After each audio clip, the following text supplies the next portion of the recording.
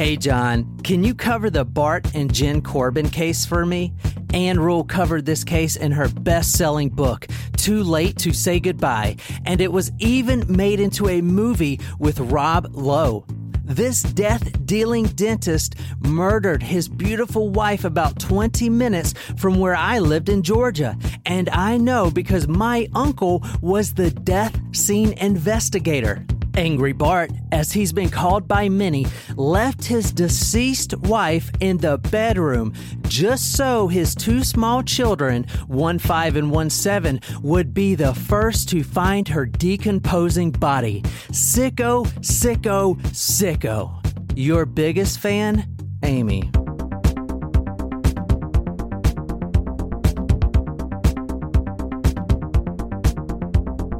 Welcome to Talk Murder to Me. Thanks, Jen. You're welcome. We do have a hint tonight. Ooh. And a themed cocktail for the first time in a while. Yes. So I'm pretty excited. Yes. So we are drinking the Bloody Tooth. Ooh. That's good. The Bloody... Is it? All right, let's... Yeah, it's really good. Oh, I do like that. The cranberry mixes well with the whiskey. It's almost like just tastes like cranberry juice. It's okay. Is that all that's in it? Is just cranberry juice and whiskey? And a little bit of lemon juice. I like it. It originally called for pomegranate juice, but I was like, oh, man, going to the store, no. Yeah, F that. And I guess the pomegranate seeds were supposed to be the bloody teeth. Oh, I wouldn't like that. Yeah. I don't want to eat and drink something at the same time. The only thing that's acceptable is like the cherry limeade that we had a couple weeks ago. Yeah, with the cherries. That's high up on my list. Same here. All right, so the hint tonight was dentist or dental related. I couldn't really get a really good hint because, I don't know, I wasn't feeling too creative. So, Nicole, where are we going and who are we killing tonight? I think we are going to a dental school in I was gonna say like a very specific university. I don't know why. I'm gonna say we're going to New York, and I think we're going to like a student who's in dental school who takes his obsession with a fellow student too far. Interesting. I was also going to say New York. Really? But yeah, I think only because the first thing that popped into my mind was the dentist from Little Shop of Horrors, and I just associated New York with Broadway. But I hate teeth. Like, I like my teeth. And I always get nervous about something happening to my teeth or my eyes, and I always have dreams where my teeth fall out, and I can literally feel them falling out. So I don't know how I feel about this story. Have you ever had the feeling where like it feels like your tooth is a little like wiggly, and you're like, why is it wiggly? Well, I still have a baby tooth. What? You do? Mm-hmm. Really? I do. Do you not have an adult tooth behind it? Mm-mm. And so you won't lose the baby tooth? Well, they say I could lose my baby tooth. How do you still have a baby tooth? I don't have a tooth up there. That's crazy, because there's nothing else pushing it down. Let's pull it out. No. That's why, I bet you that's why it's a fear. Don't you think? Because you're like afraid you're going to lose that tooth. Maybe. I don't know. But like, I think that probably is. Maybe psychologically, yeah. Yeah. I say we pull that bitch out. Oh my God. Like when I'm asleep. One day we're going to be like so drunk. It'll be like The Hangover. Yes, exactly. Surprise shots. Surprise shots. We don't know what they are because they're a surprise. I'm very excited for this. I picked the surprise shot tonight. Cheers. Oh, my Lord. You didn't like that? It wasn't bad. Not bad, but... There was just a lot of it. Yeah, dude, that was like 2 shots in one. Is that Jack? It's not. No, it doesn't taste like Jack. It's some type of whiskey. Take a look at your shot glasses. Firefly? It's Firefly sweet tea whiskey. I knew it was whiskey. It doesn't. It tastes more like unsweet tea. I could not figure out. I was like, what is that flavor?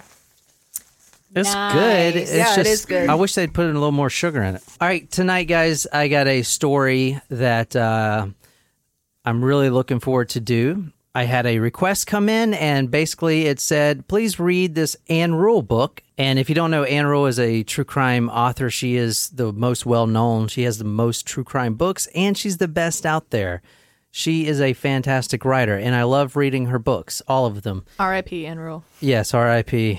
And a little bit about her, I don't know too much, but she was a beat reporter that turned crime reporter and then crime author. She did write the definitive Ted Bundy book out there because they were actually good friends. They worked together in the suicide hotline. Yep. Yeah, Bundy worked in a suicide hotline. It's kind of crazy. So anytime you pick up an Ann Rule book, you're not going to be disappointed. The book tonight we are reading is this one right here. It is called Too Late to Say Goodbye, a true story of murder and betrayal. And all of the reading points that Nicole and Jen will be reading tonight are coming directly from this book because it's so well detailed. There are a couple newspapers that we are going to be exploring, but mostly this book. So this book by Ann Rule was also produced into a movie, and Rob Lowe was the main character. Oh, okay. I actually never seen this movie. I'm pretty sure it's called the same thing. I think it came out in 2006 or something. I think we should watch it later. Okay. If Yeah. you guys want. I like Rob Lowe. Yeah, I do want to ask one question here, and this is going to start off the episode.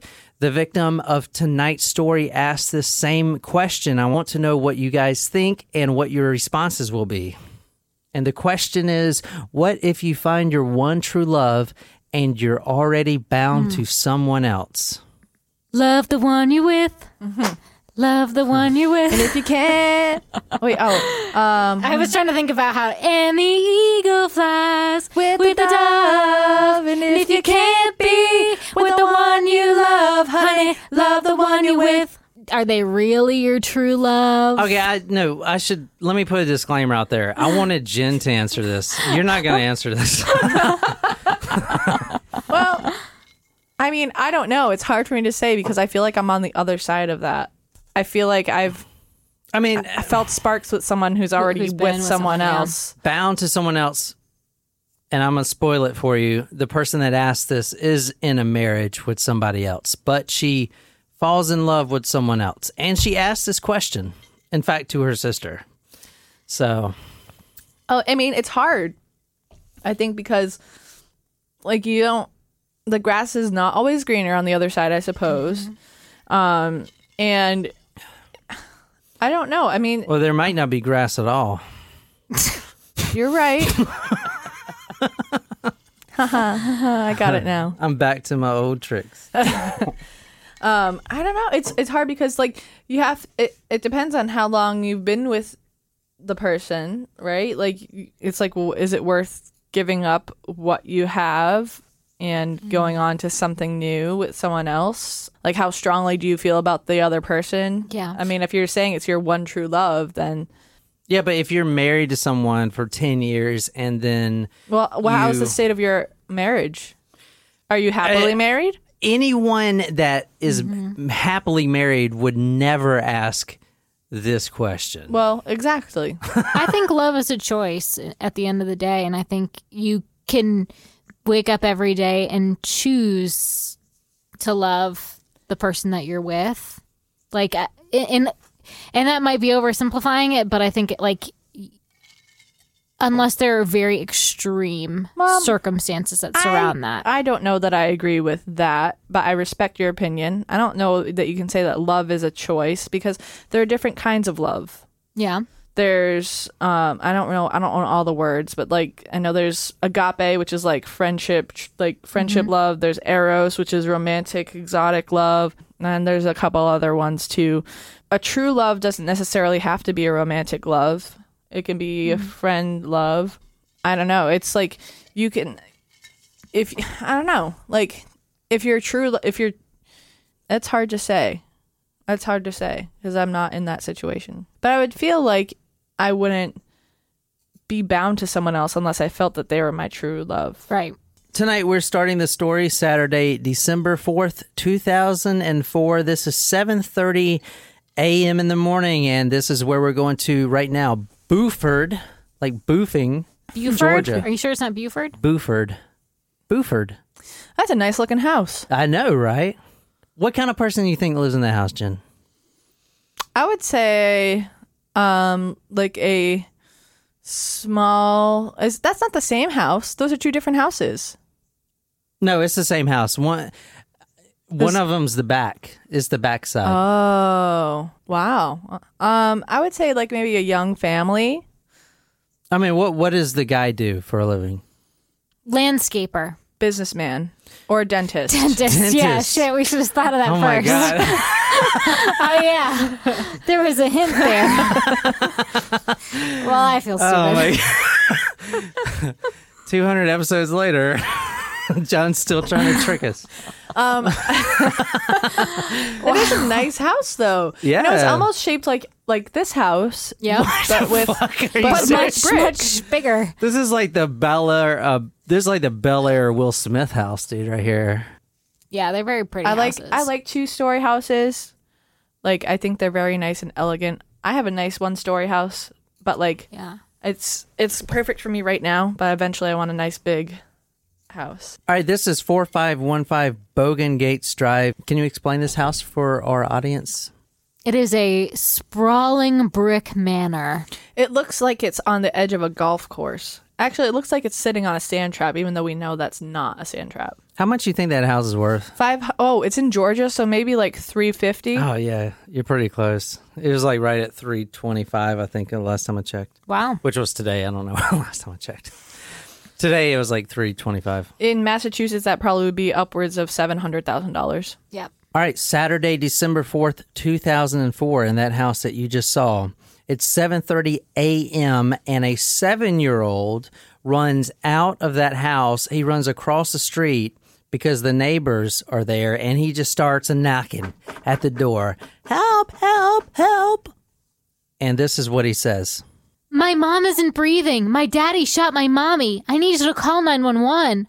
Basically, here's what happens. He wakes up around 7 o'clock, and usually the routine is he gets breakfast.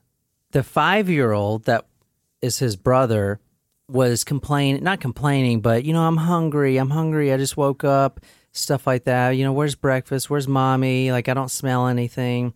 So Dalton, the 7-year-old, goes into the kitchen. There's no breakfast being made. He just thinks that his mom's still sleeping. Mm-hmm. Then he goes into the mom's bedroom and discovers the mother. His mother, and now keep this in mind, the son, the 7-year-old son, is the one that finds his mom. She's dead, obviously, and as Dalton said, my dad shot my mom. Now, the dad isn't home at all. His car's not there. It's just the 2 boys and now their deceased mother. So they don't maybe necessarily know that the dad shot the mom. Exactly. Now, this is an interview of the detective asking Dalton. It's very important that Dalton actually did not see his dad kill his mom. Mm-hmm. Okay, so keep that in mind. Do you have any idea why you think you're here today? Did my mom get killed this morning? You think that your mom and dad were going to divorce and separate? Mm-hmm. That's got to be really hard. I feel like when I was 7 years old, I didn't know what that meant. What do you mean? Divorce and separate? Like, I don't. Yeah, 7 seems young for that. I don't know. Wait, he's 7, though. You don't think he's old enough? And also, he's the bigger brother. So maybe he's... Well, I'm just saying, when I was 7, I wouldn't necessarily understood if that happened. Or at least perceive that there were marital issues. Oh, you're saying if you were 7, you wouldn't know. You wouldn't say that your dad shot your mom? No, if I was 7, I wouldn't know that they were having marital problems and were planning on getting a divorce. Okay. In most families, and keep that in mind, because obviously he does know. Yeah. You know what I'm saying? So it must have been pretty bad. Yeah. Well, I mean, my family is not most families, and so I can't really say. Yeah. I can't really say for sure.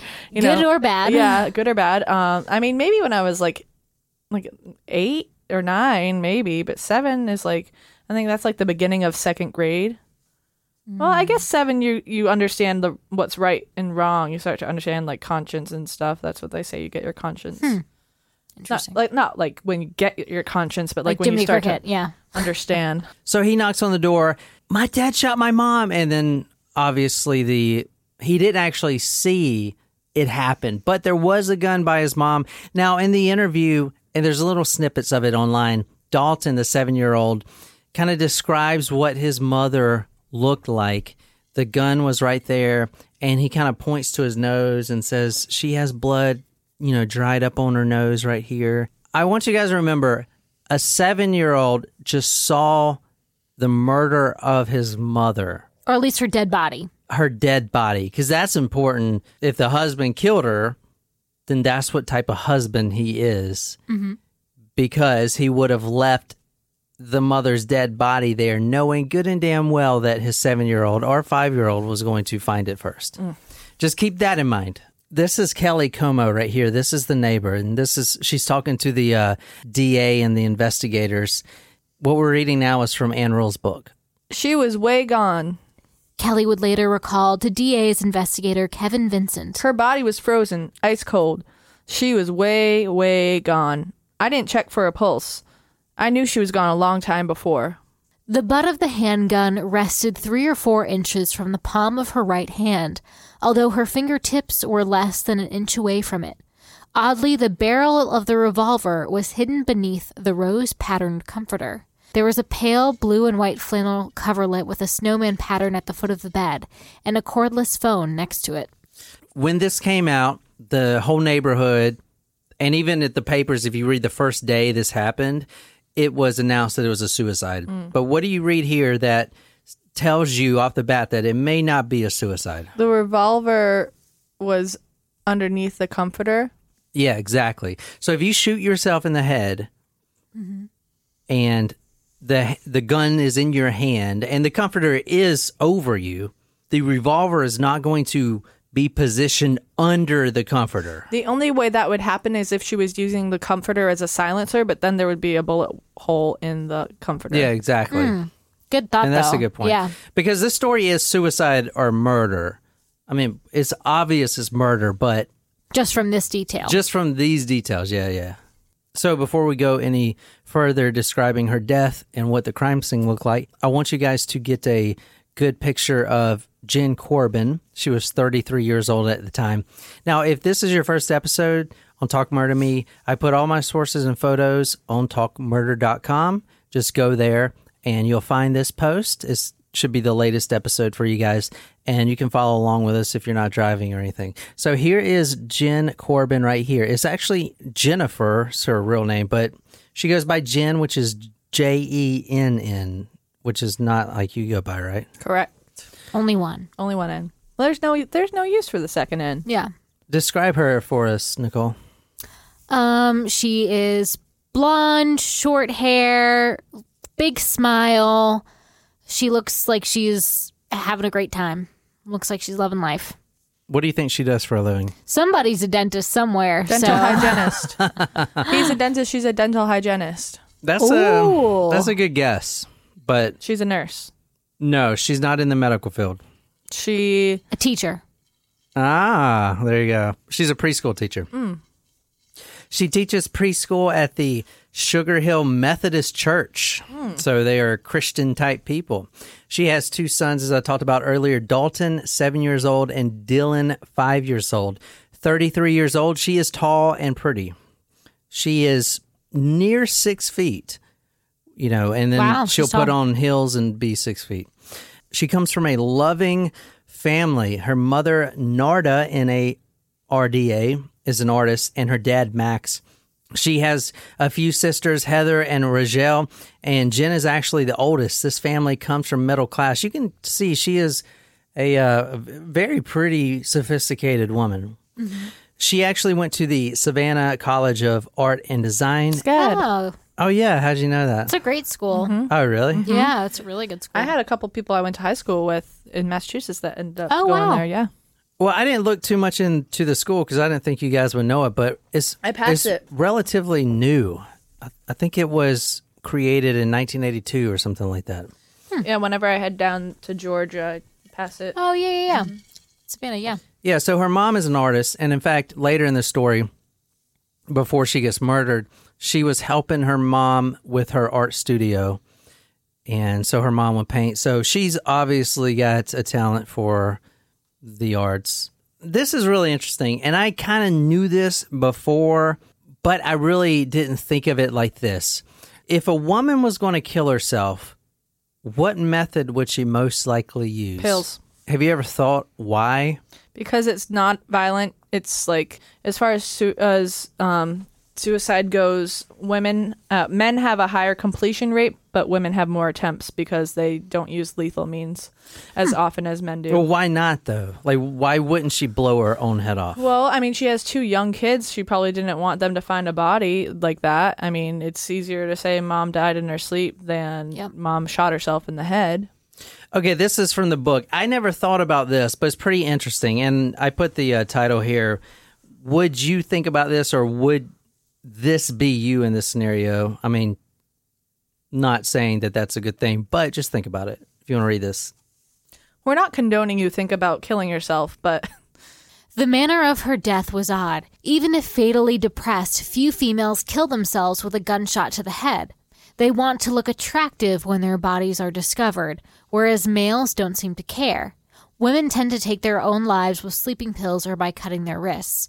Many even put on makeup and wear their prettiest outfit or nightgown. But Jennifer had worn an old sleeveless green satin shorty nightgown. Both its straps were torn in the back, and she had secured them with safety pins. Isn't that crazy? That is crazy. I don't know. That women will kind of dress up and... That's weird. I mean, it makes sense that they want to look pretty.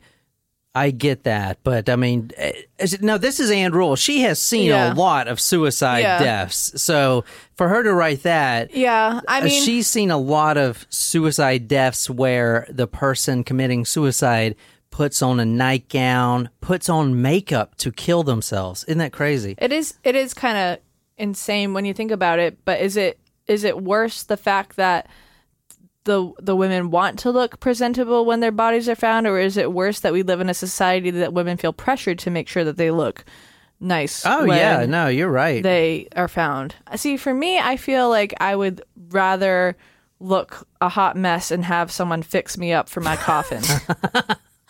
Let the professionals do but it. isn't that crazy? Maybe they man? can cut out like 30 pounds of fat too when they're at it, so that I They just clip it all back. yeah, you know?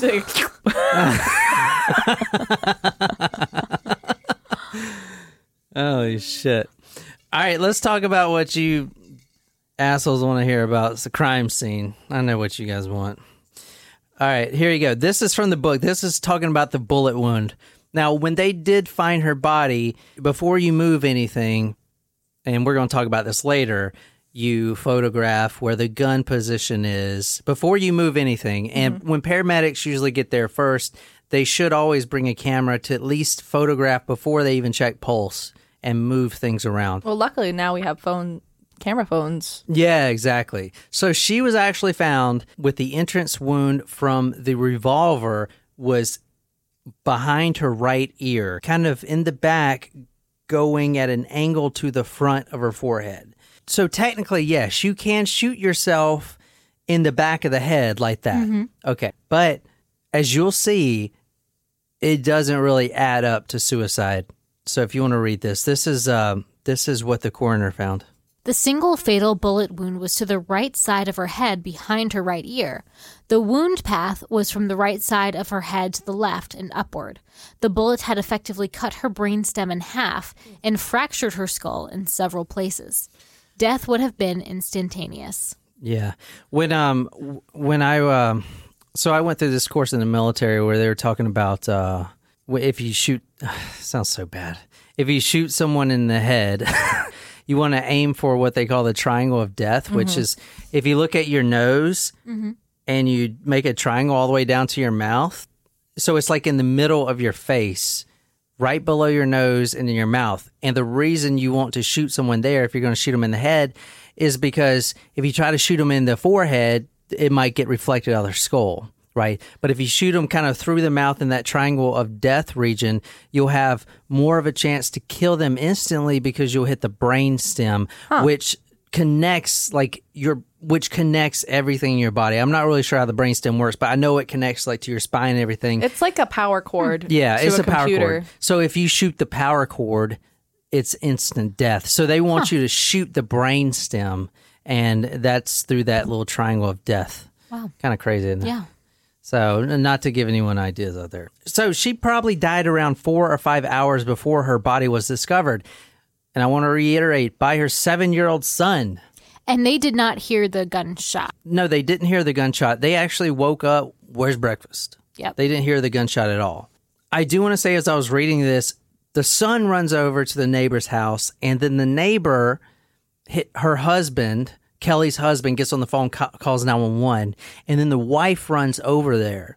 So if this ever happens to you, don't do that. Don't run over there, because you don't know if the killer is still in the house. Okay? So especially if you're running over there unarmed, you don't know if he's still there. Kelly actually thinks about that when she's already there. She's like, shit, I could have been dead too if he's in the house. Okay, so under her body, like, I mean, you'll see the picture right here. Go to talkmore.com. I'm putting all these evidence death photos on the blog. These are the divorce papers. Under her body? Under her body. Now, actually, she wasn't supposed to have those divorce papers yet. They haven't been served to her yet, but she had someone that, worked in the filing office or whatever, give her a copy. In fact, it's kind of crazy. The sheriff who was serving the divorce papers, he was assigned to do that. He shows up at the house, at their house, the death house, with the divorce papers, as if to serve Jen with the divorce papers. And he's like, what's all these cops doing here? And then they're like, well, she's dead. Is that her shoulder? Is that under her shoulder? That's what I was thinking too. I think that is under her shoulder. Yeah. Now this is a picture of the gun found by her body. What do you notice there, or should I say, what don't you notice there? Blood. Here's another one. That's her firing hand right there. What's not on her firing hand? Residue, gunpowder. Yeah, gunpowder and blood. So what you're seeing right now is her right arm, which is what she used, supposedly, to shoot herself in the head. In the back of the head. In the back of the head. But if you shoot yourself in the head, and this is the actual picture right here of her hand, there is absolutely no blood on her hand whatsoever. There is no gunpowder residue on her hand whatsoever. And that stuff would be on your hand. It would be visible. There would be blood splattered all over your hand. Because if you shoot yourself in the head, the blood shoots back out of the bullet wound. Mm-hmm. It's called backsplatter, and you're going to get it all over you. So the cops knew pretty much right away that this was a murder. They did kind of portray it as a suicide, just so they wouldn't have all the media, circus. Media circus. They didn't want that. But there was no blood or gunpowder on her hand. This is the official cause of death for Jen Corbin. This is from the Medical Examiner. The official cause of her death was listed at the beginning of the summary of findings, derived from her autopsy. It read, penetrating gunshot wound of head, loose contact range entrance, wound on right side of head, posterior to right ear in right posterior temporal anterior occipital region. So the medical examiner thinks that it was probably around 4 or 5 hours before her body was discovered. So she was discovered at 7:30.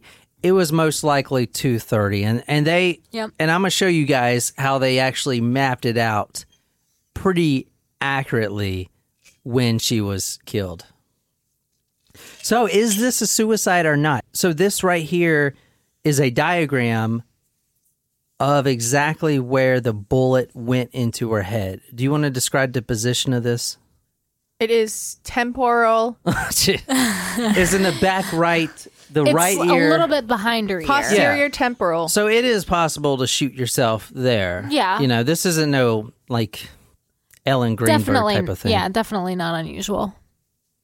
Or definitely not impossible. Yeah, I feel like it would be most times, people shoot up or on your temple. Yeah.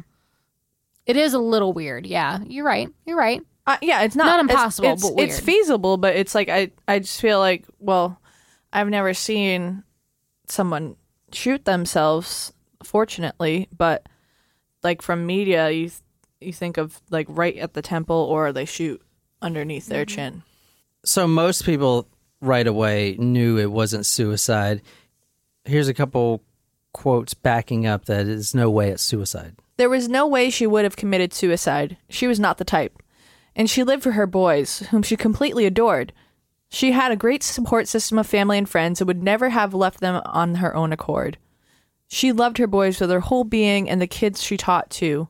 She would never have let them, her sons, find her with a bullet in her head.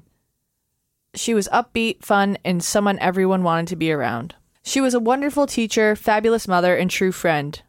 One of her students' mothers wrote about her.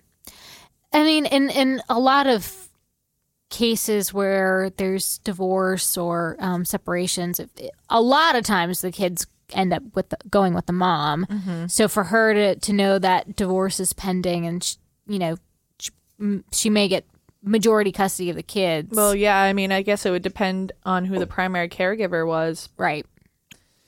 And we haven't even talked about the husband yet. No. Oh, so the husband did it, obviously. No, I'm just it could saying. be the sheriff. It could be the sheriff. She was having an affair with the sheriff. What the hell are you been watching? Well, somebody...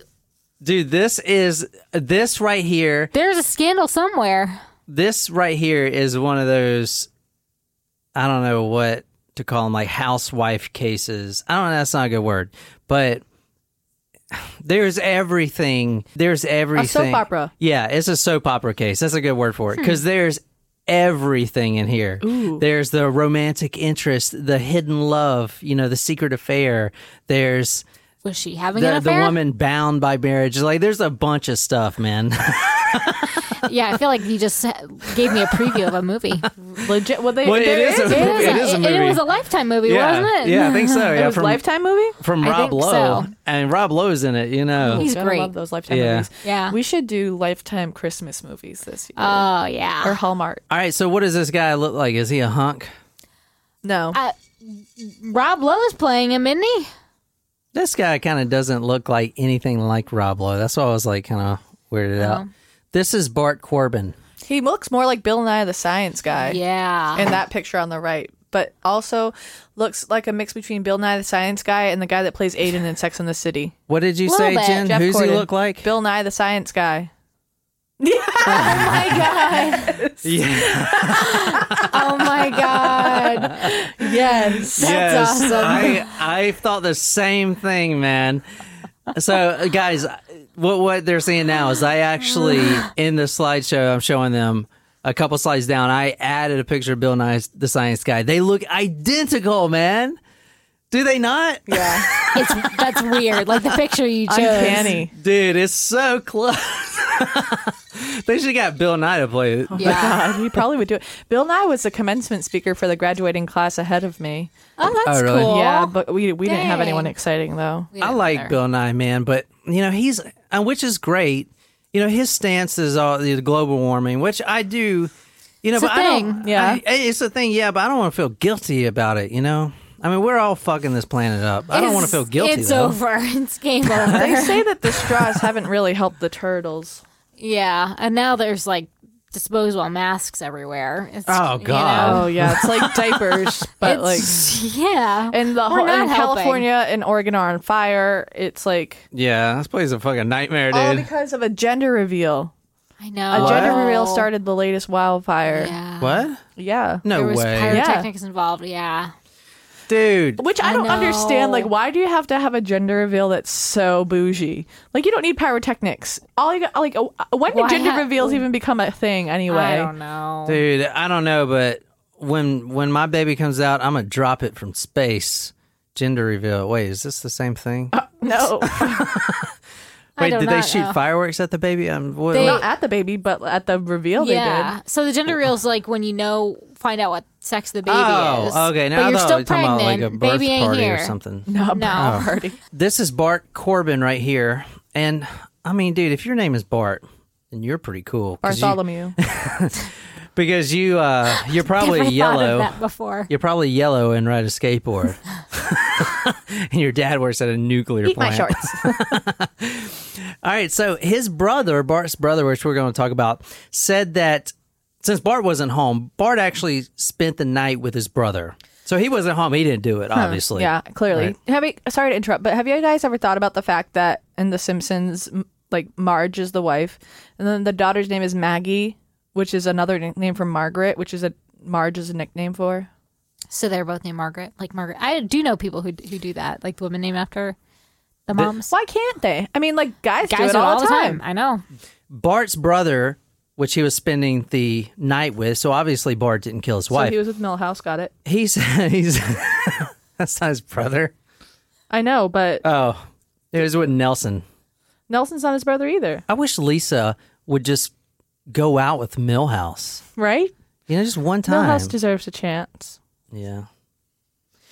I have no idea what you guys are talking But freaking about. Simpsons. dude, Lisa goes Never out seen with what's the police chief's Ralph? Ralph. They go out and she won't even give Milhouse a chance. What the fuck? That's bullshit. One of my favorite memes of all time is the one of Ralph on the bus. It's like, haha, I'm in danger. I love Ralph. All right, so Bart's brother, who he stayed home with the night that somebody killed his wife, he says that his brother Bart was in the bathroom vomiting after he heard the news. Now, the whole time, the morning, this happened in the morning, or the body was discovered in the morning.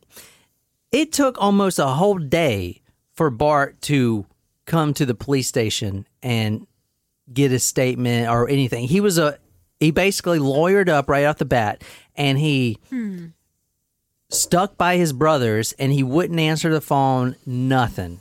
He just was staying away from it altogether. He didn't want to speak to the police, and he eventually came in to test for gunpowder on his hands and stuff like that, which he tested negative for, but, you know, you just wash your hands. I mean, that's, you know what I'm saying. But, I mean, he didn't do it because he wasn't there, right? Right, Yeah, right. okay. Now, a little bit about Bartholomew. Bartholomew. Now, a little bit about Bart Corbin. He finishes dentist school in 1991. He meets Jennifer in 1995. He was 7 years older than Jen when they met the first time. She was actually a bartender. She went to art school and she tried the nursing school and that didn't work. So she was in the food service after that, trying to figure out what her next move was. I feel She was a bartender. Not a bartender. I think she was a hostess. Anyway, they meet and they kind of hit it off, and then they ended up getting married, have 2 kids. He was 7 years older than her. Now, actually, this guy right here, Bart Corbin, I don't know if you can believe it or not, but he actually was a walk-on for the Georgia Bulldogs. Really? Yeah. Wow. So, You know what? I just realized what? that this isn't whiskey. This is vodka. I was about to say, I didn't think Firefly made whiskey. They do. Oh. And I when we took the shot, I was like, why does this taste like vodka? And then I was looking and it says vodka. And I got the wrong fucking thing. It's still good. Yeah. He was a walk-on for the Georgia Bulldogs, which, guys, if you ain't from the South and you don't know what the hell I'm talking about, you got to be good to play for the Bulldogs, man. You do. Big team. Yeah. Any Southern team like this, you got to be big. You got to be corn-fed. You got to be right here from the country. You know, you can have all your teeth, but you got to know intimately your first cousins. That's all I'm telling you right now. Oh my God. Stop. So he did play all seasons for the Georgia Bulldogs. Now, do you remember when we did the Ted Bundy story? Mm-hmm. And if you think back to that, he had a first girlfriend. And everyone after that, all of his girlfriends that came after that were almost the exact image as his first girlfriend. Yeah. That is exactly what this guy is doing, which is crazy. I don't know guys that do that. Right. Like, you know, it's weird. A guy will date almost the exact same looking person as their ex. You know, I mean, every one of Bart's friends said that, and they were kind of weirded out by it because it was like he was replacing his first girlfriend, which her name was Shelley Mansfield, with another girl that looked just like her. Anyway, I'm going to move on. So Shelley Mansfield was his first love. She wanted to be a reporter, not be in the dentist field or whatever. And in fact, she broke this guy's heart. This guy looks confident now, what you're looking at him in a picture, but he was actually quite the loser in high school not popular. He was chubby. He was a virgin up until he meets Shelley Mansfield, which breaks his heart.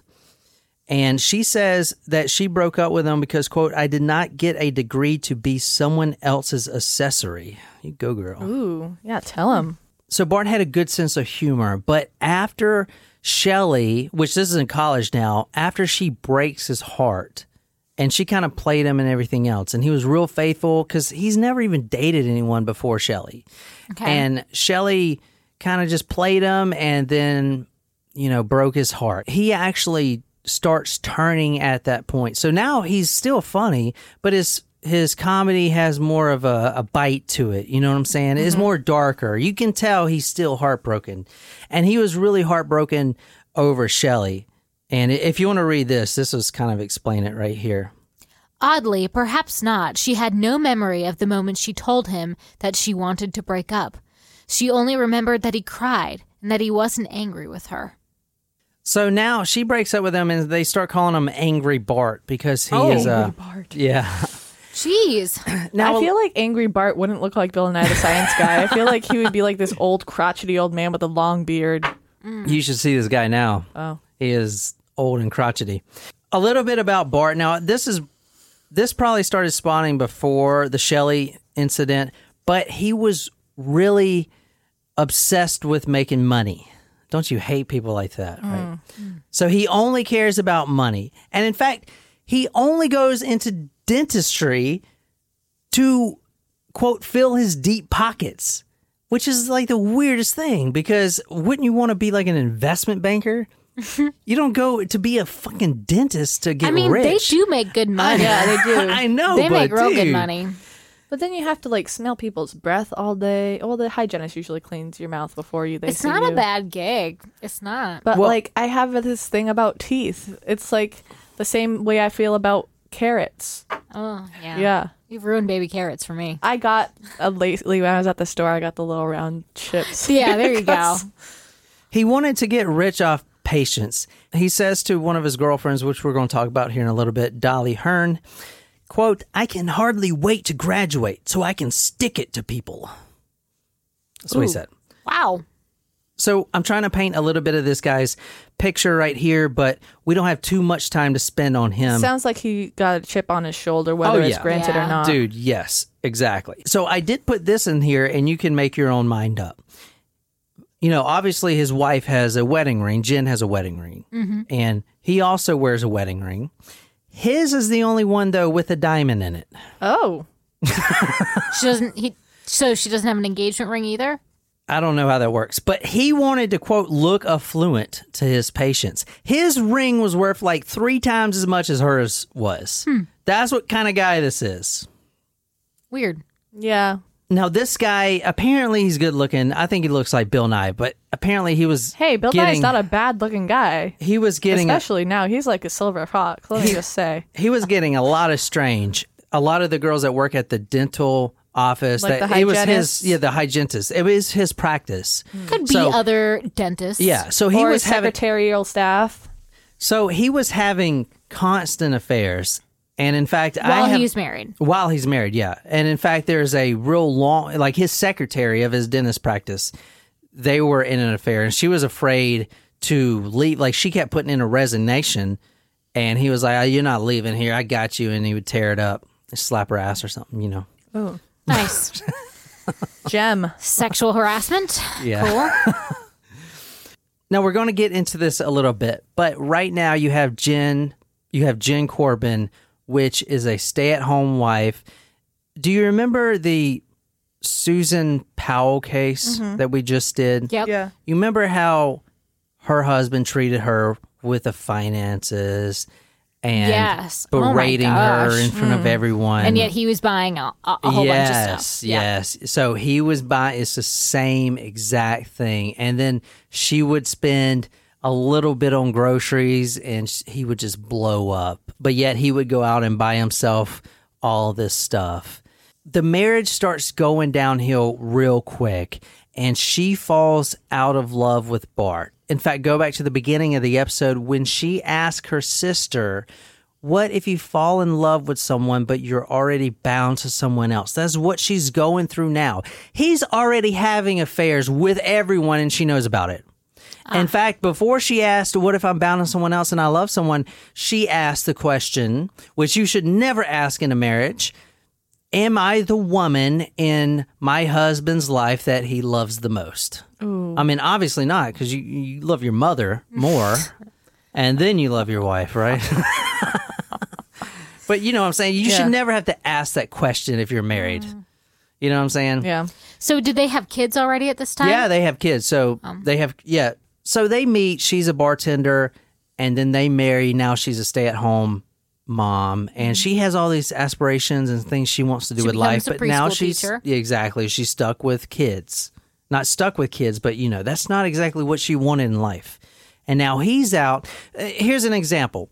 He would work nights. He's a dentist. Oh my gosh. Yeah, you see what I'm saying, right? They don't work nights. They don't work nights. They goes to the dentist at 8:00 at night. Right. Although that wouldn't be a bad business model, though. Like to have dental hours for people who can't work, right? Who can't make in the dental. But you see what I'm saying? They may stay open until like 6:30 or I would say 8:00. Like but he would tell his wife, "I got to work tonight." I mean, and number one is his practice. He could be doing paperwork, dude. Yeah, he could be doing some paperwork. Yeah, that's what he was doing. Her name was Dora. That was the one he was having an affair with. Well, he was having an affair with a couple people. But eventually, Jen gets sick of it. She's like, you know what? Whatever. So this is kind of where it turns strange. And this is one of the factors in the case where you just can't really make up. This is 2004. And I know you guys, how old were you then? 14. Okay. Do you remember this game called EverQuest? 2004, I was like 12. So 2004, I was 18. 13. I turned 13 in 2004. I'm thinking school year. I'm not thinking. So y'all may not remember it then, but this was in the early MySpace days, and this is pre-Facebook. This is like right when Facebook launched. But there was this game called EverQuest, and it's similar to Second Life. You guys know what that is, right? Oh, yeah, we watched that documentary. Yeah, so you make a character and you can like live out. Kind of like The Sims? Yeah, kind of like The Sims. Yeah, so Love EverQuest. The Sims. I remember EverQuest, dude. I never played it, because I was popular and I couldn't get caught playing that. But like there were people. Meanwhile, I love The Sims. Yeah. Oh my gosh, I love like Sims memes. So fun. There were these total nerds in our school. I was kidding. But there were this clique of gothic girls that would play this all the time, dude. And they would all the time EverQuest. It was ridiculous. Anyway. I felt like Sims spanned all walks of the cafeteria, the Mean Girls cafeteria. Mm-hmm. Jen gets introduced to EverQuest through her sister, Heather, as a way to kind of break up the mundane. EverQuest, if you guys don't know, you have to be connected to the internet to play it. It's like an online World of Warcraft or whatever, where you can meet other characters and you can be like an ogre and you can be like a princess or a knight or a thief or whatever the hell. Right. Sherlock or whatever. So it's like first-person role-playing type thing? I don't really know. I think it is role-playing, yeah. But anyway, she gets involved and she meets a man. Oh. Yeah. Uh-oh. Yeah. A man in the game or a man that's also a man in real life as well? Well, she meets a character on the game that she kind of starts to fall for. Now, this is where it kind of turns. I mean, what can we see his avatar? Who was he? No, but we do have some of the emails. Now, apparently there were thousands of emails, and a lot of them were hot. but she deleted a lot of them, but there are still some that were found because Bart actually finds them. Bart actually finds them. So it's cool for him to have an affair, but for her to have one ain't cool. Bart finds them, and then a few weeks later, she winds up dead. But convenient. Yeah, exactly. He's a piece of shit, trust me. So she was introduced to EverQuest in 2003. She was going by the name WizWiz148. And like I said, I'm not really sure everything of how this thing works. I think it is role playing, kind of like Zelda or something, but you can meet other people and talk to them. It's like a chat. It's like AOL Instant Messenger with Zelda or something. Huh. It's like combined or something like that. Or like Sims where they actually speak Sims, English. But Sims, but you're like, you're fighting dragons and stuff. Oh. I probably got this completely wrong. But she meets this other character named Sir Tank 1223. Sir Tank. Ooh. Now, they start talking, and eventually they start emailing each other. His name is Christopher. He's also 33 years old.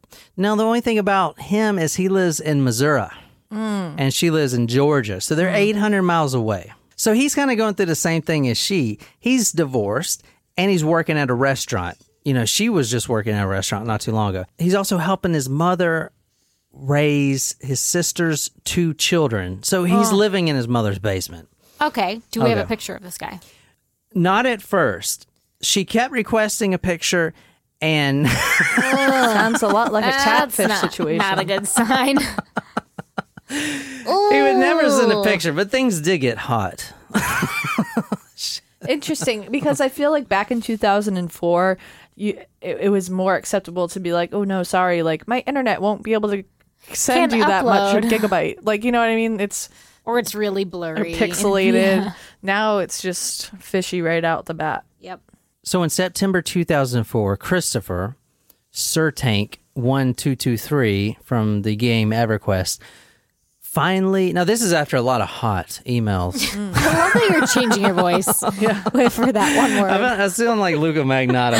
Yeah, you do. A lot of hot. Anyway, I wonder how he's doing.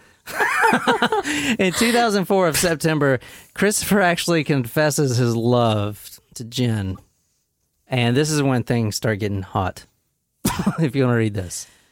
Christopher, you don't need to apologize to me again. She wrote. I'm just sorry you felt like I could baby play you. It's okay to be scared, Christopher. I'm scared. We're both going to have to make big changes to our life if we want to be together, and that is never easy. I love how you make me feel. I love that there are no walls with you. I love that I feel I can tell you just what I feel at that moment. I know with you that my whole life is going to change, that our love is going to be so powerful, and that it's going to be overwhelming. I don't know why it is we feel like we do. So she is saying this, and she's never even seen this guy. That is passion. He always has an excuse why he's not sending his picture, Oh, girl. Holy fuck. This is not good. Honey, no. Oh, yeah. But you can tell how she's talking to him. Yeah. Okay. And then she starts telling her family that she's met someone else, like almost like a girl in grade school. Oh my God, Mom, he's so adorable. And his mom's like,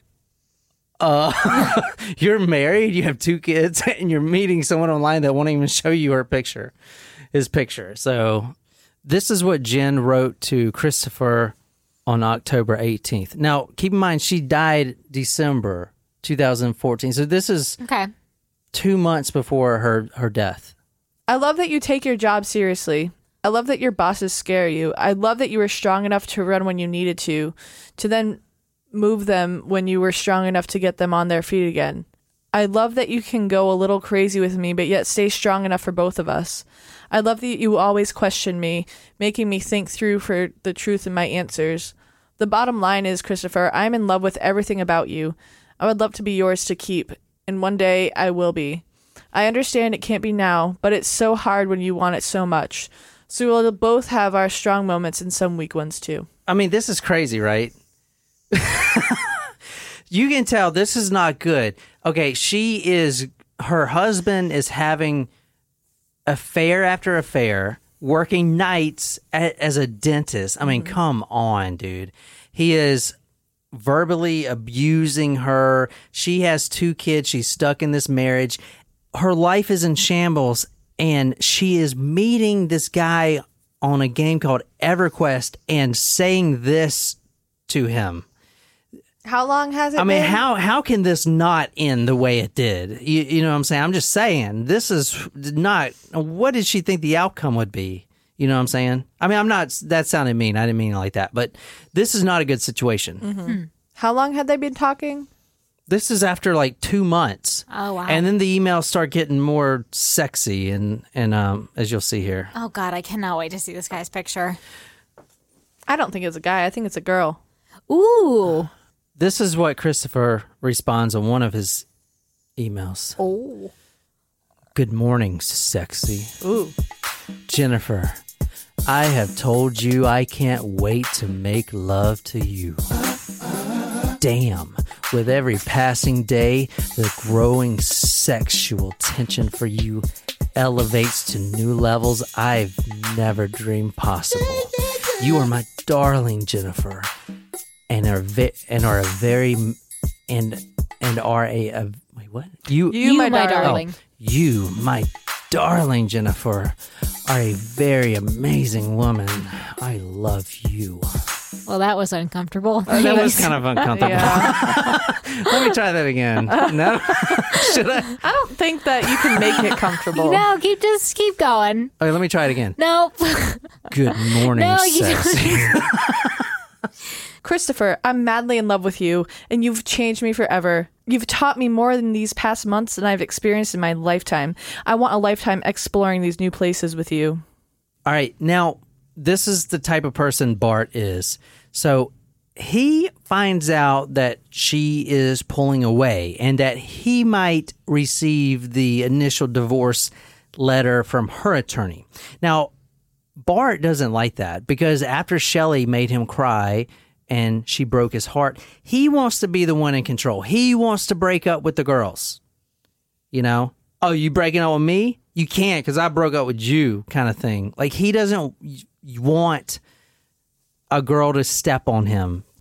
Like, he wants to be in control. So she is now pulling away. So he starts trying to pull her back. Oh, I can change all this bullshit. I'll stop working nights, you know. I'll spend time with you, you know, whatever, blah, blah, blah, blah. Whatever she wants to hear to make sure that he stays in control of the relationship. Exactly. So he talks to her mom, Narda, and he's got a good plan. He says, I'm going to take her on a family trip, just me and her, and we're going to go out of town and we're going to just, me and us, we're going to make love and we're going to rekindle that flame. Now, at this point, Jen has said multiple times that she doesn't want to have sex with her own husband. Mm-hmm. It makes her disgusted. Like, she talks about how her skin crawls when she has to think about it. Because she knows that he's had so many affairs? Well, she's just not in love with him and she's disgusted of him, you know? Probably because of the affairs, yeah, I'd imagine. And she actually tells her mom, quote, I just don't want to be married. To be there anymore. He disgusts me. He gives me the creeps. He makes my skin crawl. I cannot bear to have a sexual relationship with him. I tried so hard, but I cannot do it. I cannot bear to have him touch me at all. I just can't stand it.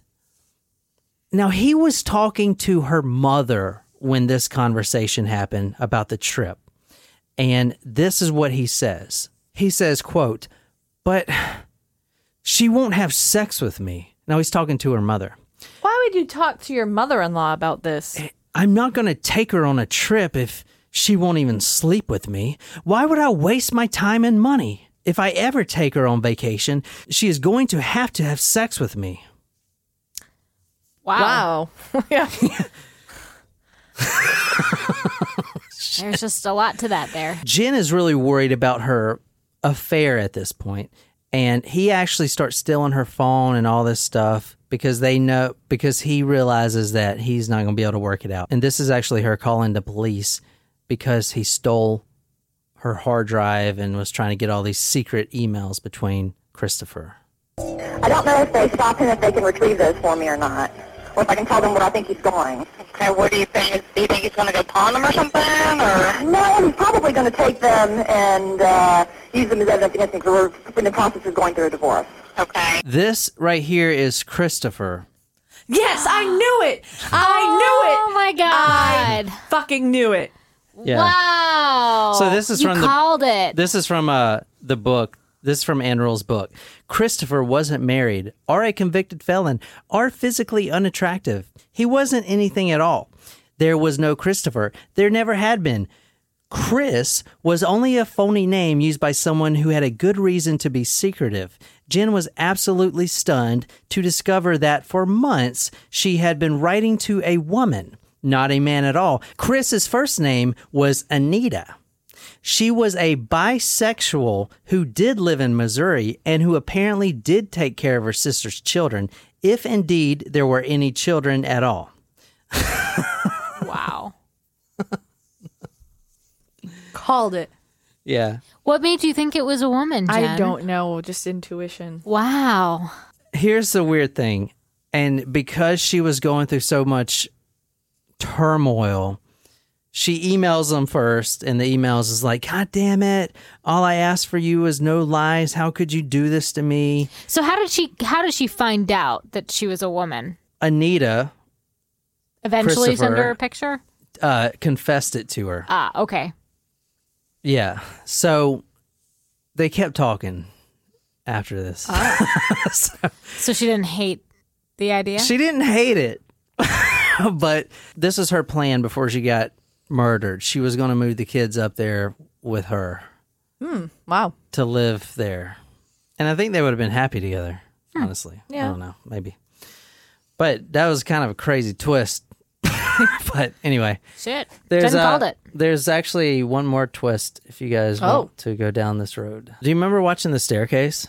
Yes. Yes. What was crazy about that? The besides owl that? theory. But well, besides that, The fact that both wives died, or both of the women died under the same mysterious both the women died under the mysterious consequences, which is extremely rare that happens at all. Anyway, but not the fact that they were both mysterious. They were both extremely similar. Anyway, this is the replacement for Shelley Mansfield, the girl that broke Bart's heart. Bart's heart. And this is Dolly Hearn right here. This is June 6, 1990, if you want to describe her for our audience. Oh, Well, she dead. She dead, yep. Yeah, she's dead. On the couch? Yeah, Slumped she over. is dead, slumped over on the couch from a gunshot wound in the exact same spot as what Jen was killed. Wow. And here's another picture of her. This is actually her death photos right here. Now, the gun was actually moved by paramedics. They got there first, and the guy didn't have a camera, so he had to move the gun away.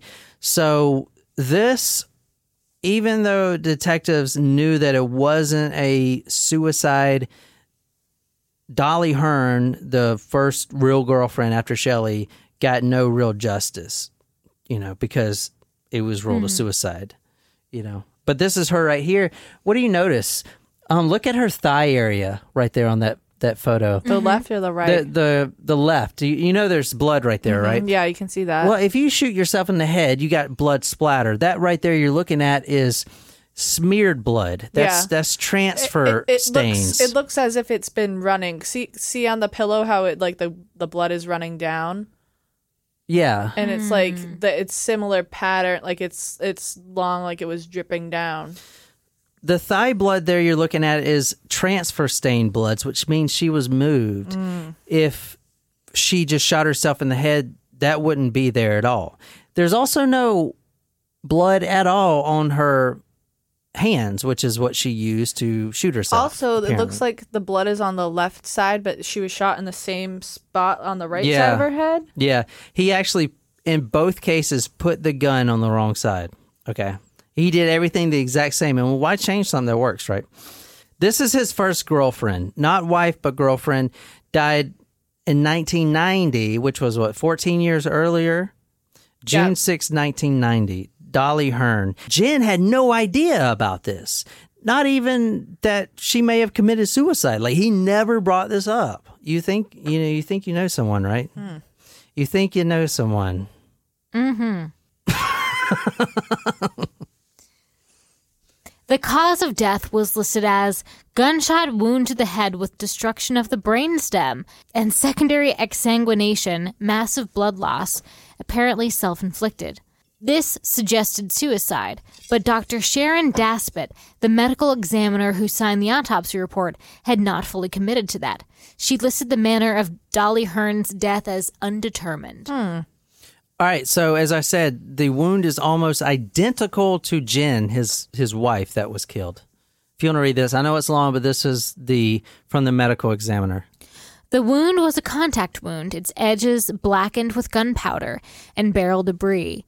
As the bullet entered there just below the rigid petrous bone on the right, it had traveled through the brain in an almost straight line, severing and macerating her brainstem and ending just below the petrous ridge on the left side of her head. She had died instantly. There was no indication that she had been raped or beaten, nor had she any defense wounds that may have suggested that she had fought back against an attacker. She had no alcohol or drugs in her blood. Daspit estimated that the time of Dolly's death was probably between 1 p.m. and 3 p.m. on June 6th.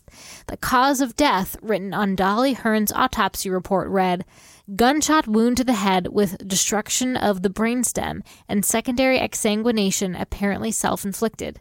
And then Daspit had added undetermined. So he added undetermined because he, as a medical examiner, knew that it just didn't seem right. So this is obviously the same guy. And I know this is kind of long, so I'm going to wrap it up here. But what do you guys think happened? So he kills his first girlfriend, then he kills his wife in the exact same manner. Is that speculation, or do we know that now? No, we do know that, yeah. But how? He had an alibi. He was at his brother's. He does have an alibi. Yeah, he has and he has receipts and all that stuff. So how did that work? But he was work? seen by his neighbor coming around the house at 2 a.m. Now, they know the time of death because she was up emailing Christopher or Anita. Anita-fer. She was emailing Anita-fer at the time, like right when he walks in, because the last email was, and it just went silent. And then he basically walks up behind her in both cases and grabs the gun out of the nightstand or wherever and just points it right to her head and shoots her. That's how he does it. And then quickly, and you know what's really fucked up about this guy? Not only does he know that his two sons were going to be the ones that find the body, which is fucked up. That's ridiculous. They pinged his cell phone.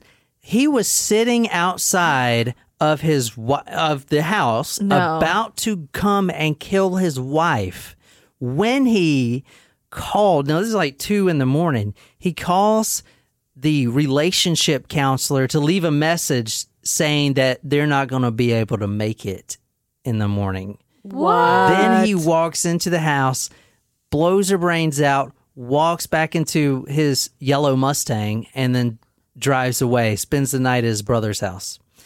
So he has alibis because they had ordered like 14 beers and they got receipts and all this stuff. But then on the way home from the bar, he makes that quick stop. So it's real quick. And then he goes. The reason he got caught is because the guy he bought the gun from came forward. He got full immunity to come forward and confess that he gave him the gun. And this is it right now. And this is his interrogation. His name is Richard Wilson. He gave Bart the gun. They were friends 4 days before the murder. He said that he thought his wife was fooling around on him. He thought he needed a gun to protect himself. He knew I had guns. He asked me if I had one. So he came down here and got it. Kind of sounds like my family. And he came down here and got it, I reckon. What you want from me, cop? So that's basically the Jen Corbin Dr. Dentist story. So he did end up confessing? He did confess. To both murders. Because they got him, they literally have the smoking gun. So here's what they offered him. They said, we can try you and a jury may convict you and put you to death because this is Georgia. And we still had a death penalty down here.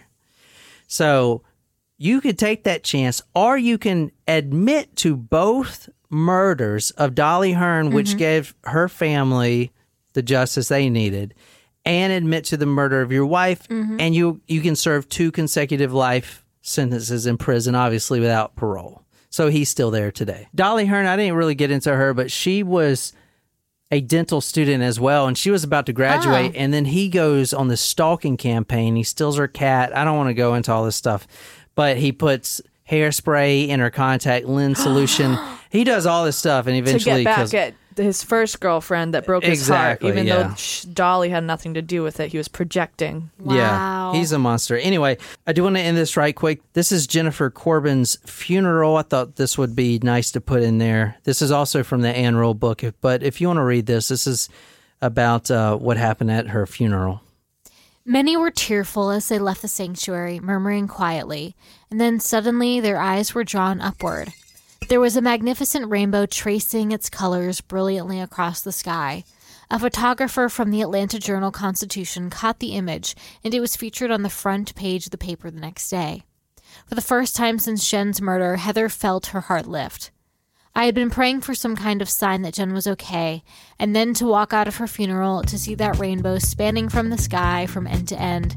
It was the most vibrant rainbow I have ever seen. I wanted to drop to my knees and say, thank you, God. I really felt that rainbow was painted just for Jen. So I thought that was nice to put in there. Yeah, but that's the story. Just for Jen. That's a good one. Yeah. That's the story of the dentist. The death dentist, deadly dentist. From toothache to heartache. All right, guys, thanks for listening. Like I said, I am putting my sources on talkmurder.com.